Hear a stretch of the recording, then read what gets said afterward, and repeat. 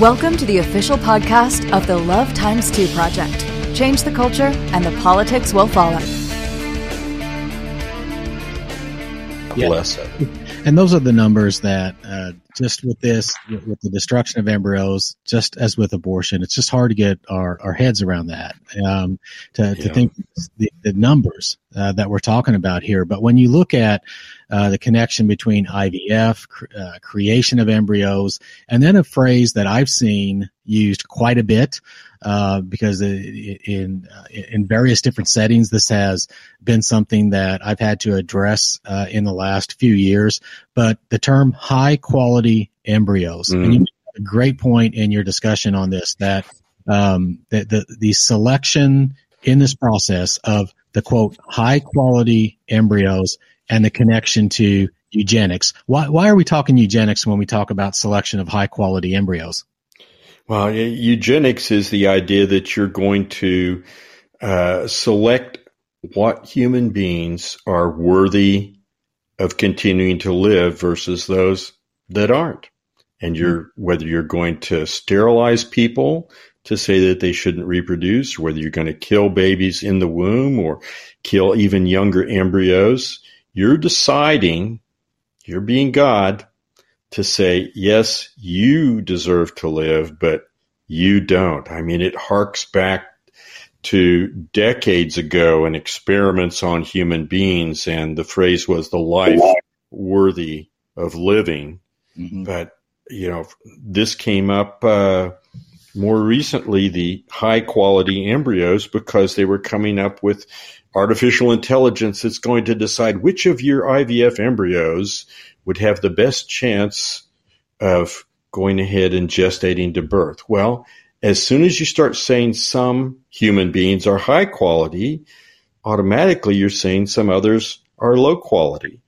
And you're selecting which deserve to live versus which are going to die.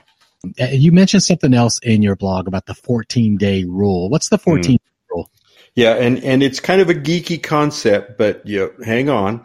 We're good with geeky concepts on the podcast.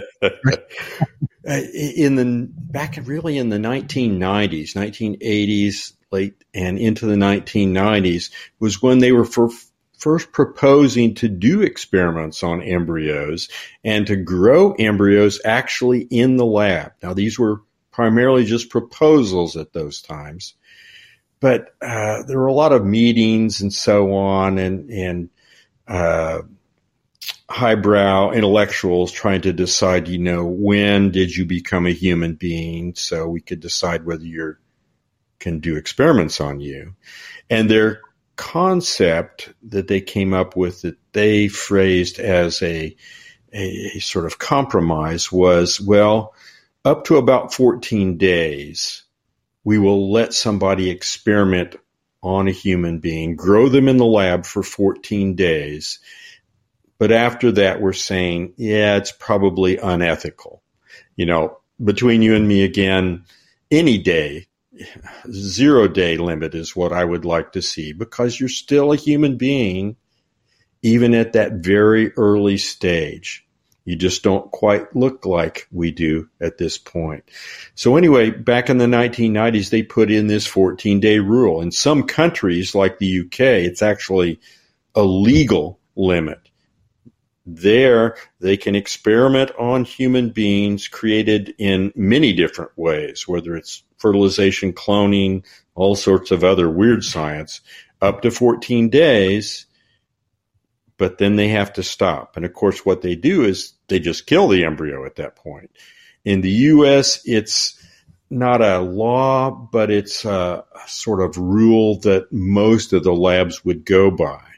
Well, between you and me, it was a pretty easy rule to keep for a long time, because nobody could grow a human embryo that long in the laboratory. The best they could usually get was about 7 or 8 days, only halfway to that limit. So it made them sound like they were very ethical and they had compromised and done all these great things. Well, just a few years ago, though, a couple of scientists decided that they would try this again, and they were able to grow human embryos in the laboratory right up to that edge of 14 days. Well, what did you hear at that point? Oh, that was just a political compromise, and it really didn't have any scientific basis or ethical basis. So maybe we ought to have a 21-day limit or a 28-day limit. And because they wanted to play with human embryos in the lab, they wanted to experiment on them. And what we found was, you'd think they might just move the bar a little bit to try and make it look semi-ethical, but they didn't. About 2 years ago, there's a group called the International Society of Stem Cell Research. It's sort of a self-proclaimed group to come up with guidelines for embryo experiments. And they came out with new recommendations before it had been, only up to 14 days.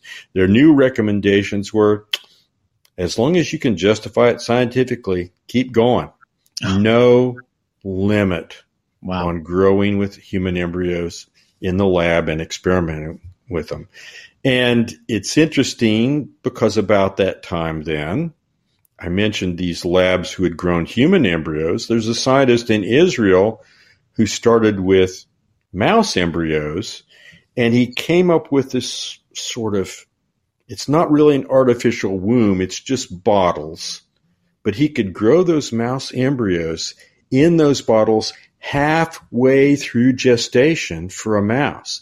They had beating hearts, arms, legs, their brains had formed and so on. And then they were doing all these experiments on these later developed mouse embryos. And his phrase when he talked about doing experiments was, well, I think we ought to do it with human beings too. We can grow them up to 40 days or so and then just discard them.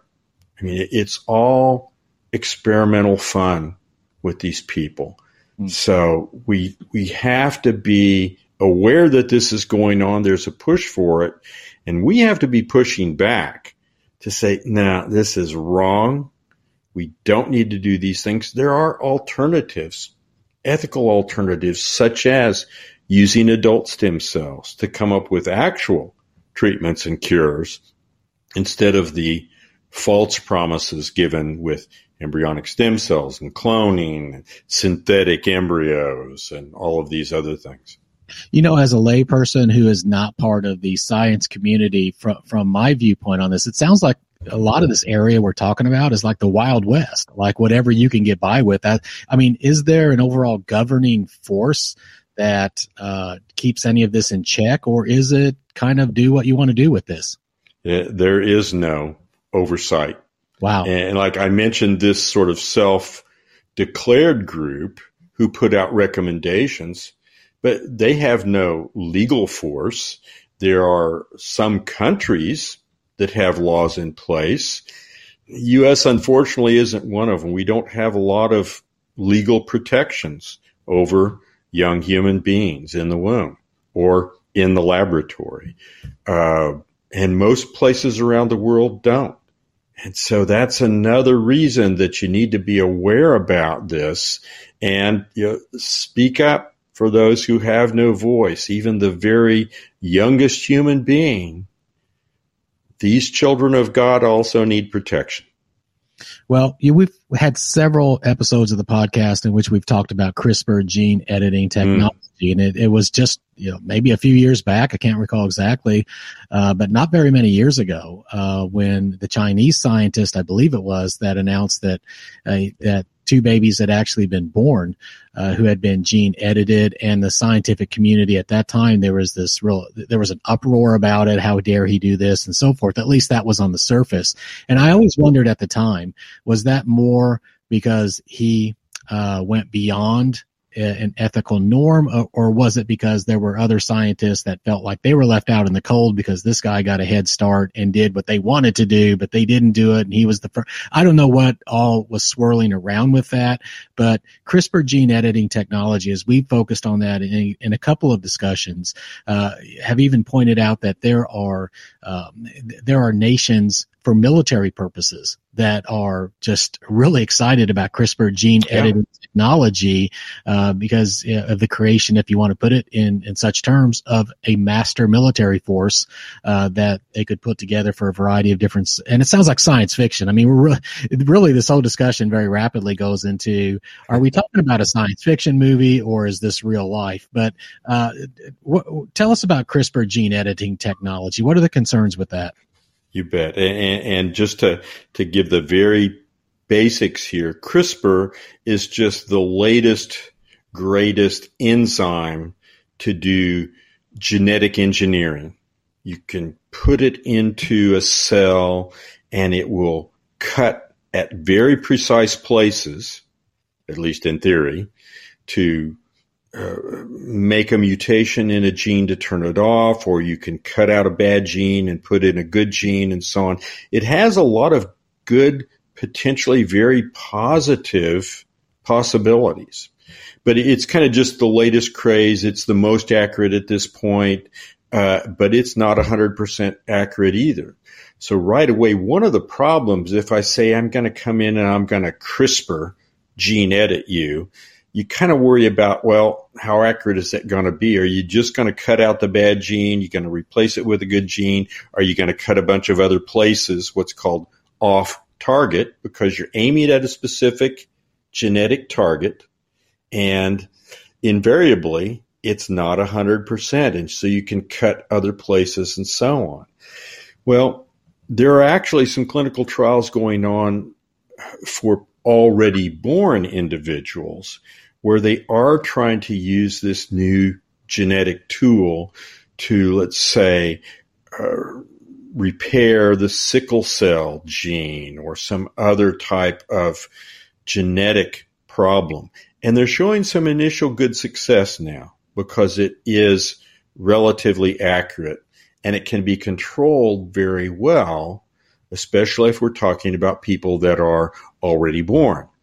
But invariably, what then did some scientists want to do is they wanted to go and they would phrase it this way: we're going to prevent any of these diseases from happening by, we'll genetically engineer the embryo. So back to that very earliest stage of our life.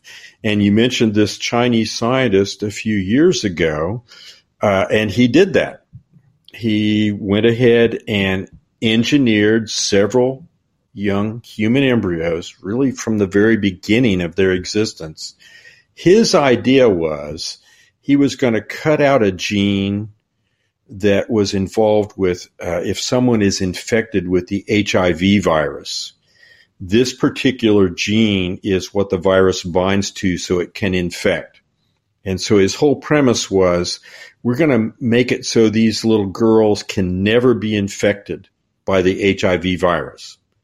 Now, there are lots of other ways to prevent that infection, but this was his way. He was going to make them immune.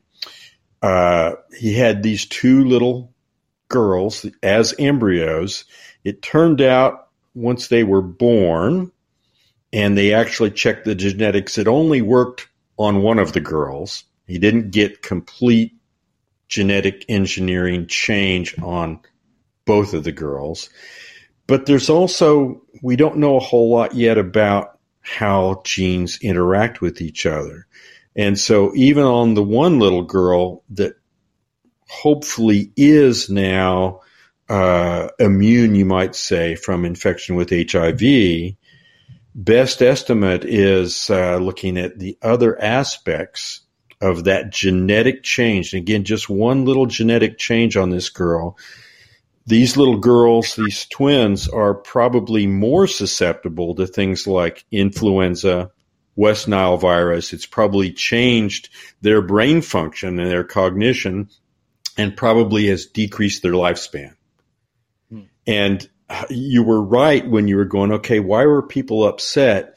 It wasn't that he crossed an ethical line. Definitely a lot of people were upset about that. But the scientists around the world that were most upset with him were ones who really wanted to be the one to do what he did. And he got ahead of him in the queue. He's a Chinese scientist. I would bet that the Chinese government was supporting him up until the time that he took all this grief from around the world.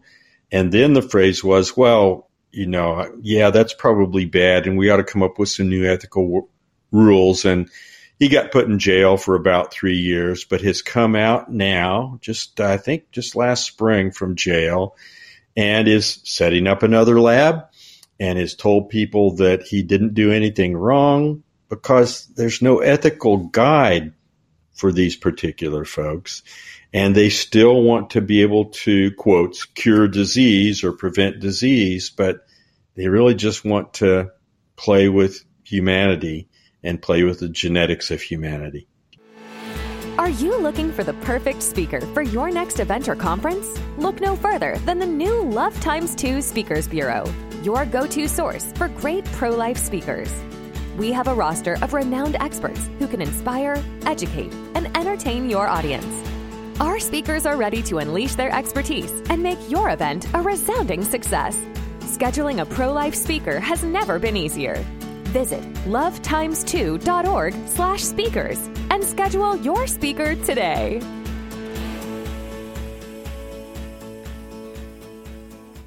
There's another section of your blog that is really eye-opening as well. I think it's important to talk about, and that is we do hear more and more about how we might see science grow a liver in the lab, or a heart, or a kidney. And I think for a lot of folks, the thought is an actual liver will grow from scratch, and there's a liver. And then that liver has been created, but that's really not how that works. Explain a little bit about when we hear about growing livers or hearts or kidneys in a lab type format, what's really going on with that? Well, what they're doing is they're growing a baby. They're growing a young human being. You don't just magically grow just a liver or a kidney or some other organ in the laboratory dish and then you can transplant it.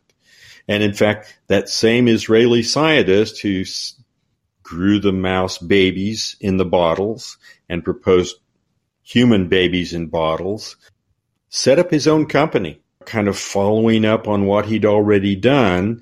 His idea would be we will essentially make a clone of you, and then we'll grow your clone as an embryo, as a fetus. We will gestate your clone up to the point where then we can harvest that particular organ. And we're not going to consider your clone, we're not going to consider this developing human being as a human being. They're basically just an organ repair parts factory to grow you a new liver or kidney or heart or whatever.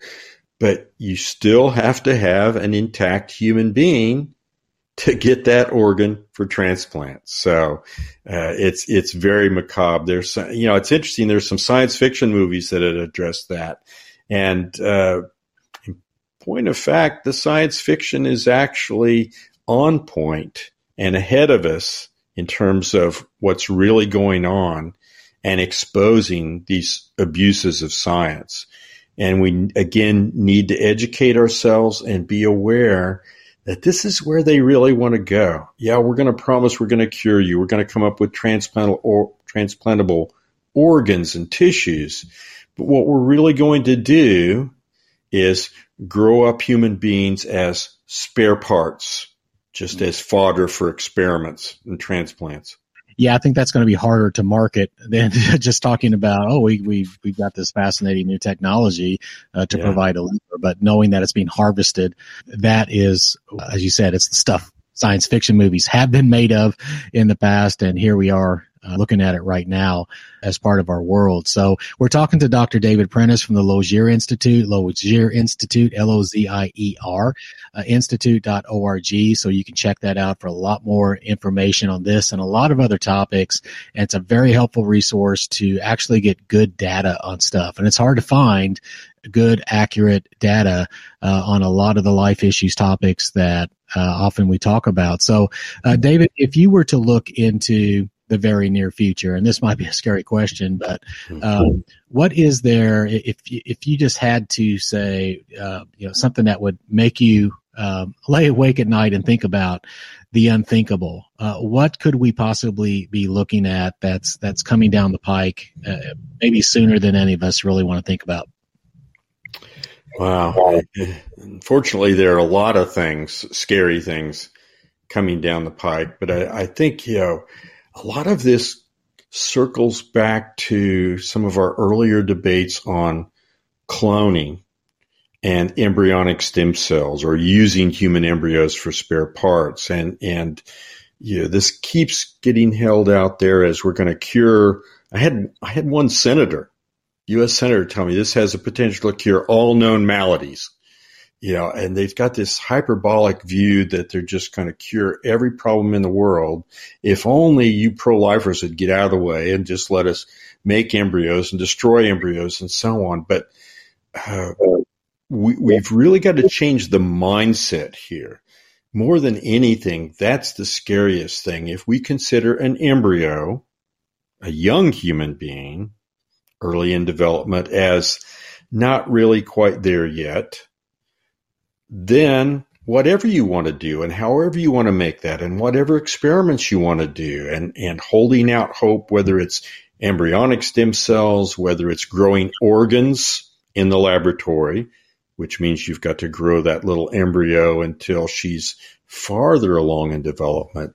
I think this continual erosion over our idea of who counts, back to the title of that blog, of at what point are we going to say you have moral value and worth?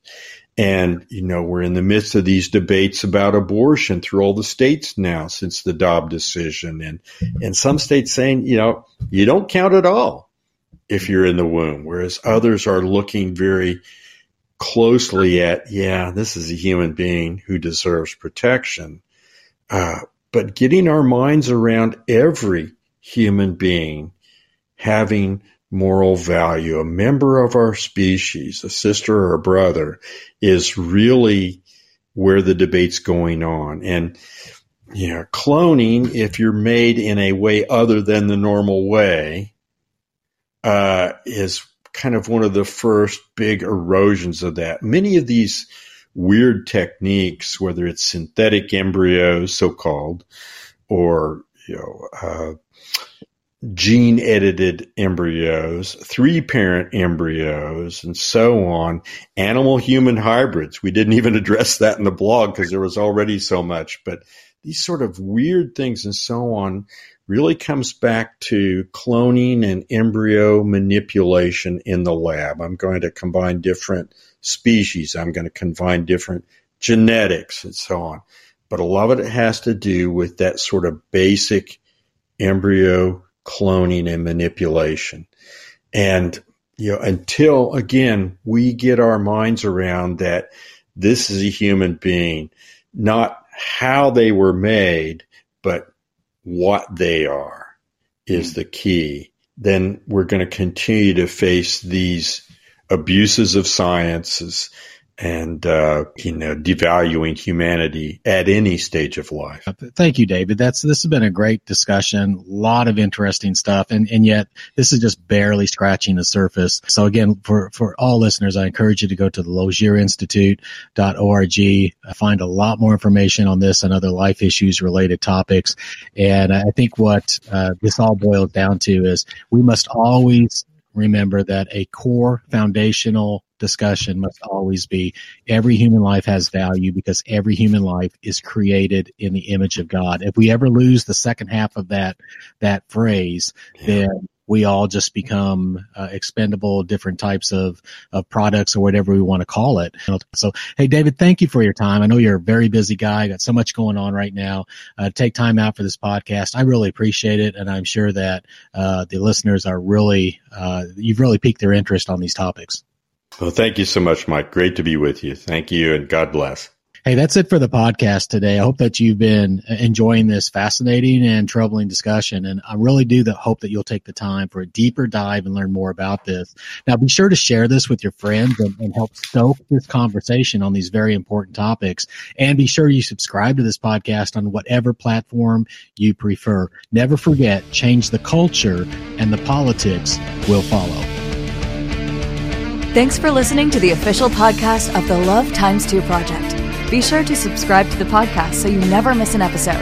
And never forget, change the culture and the politics will follow.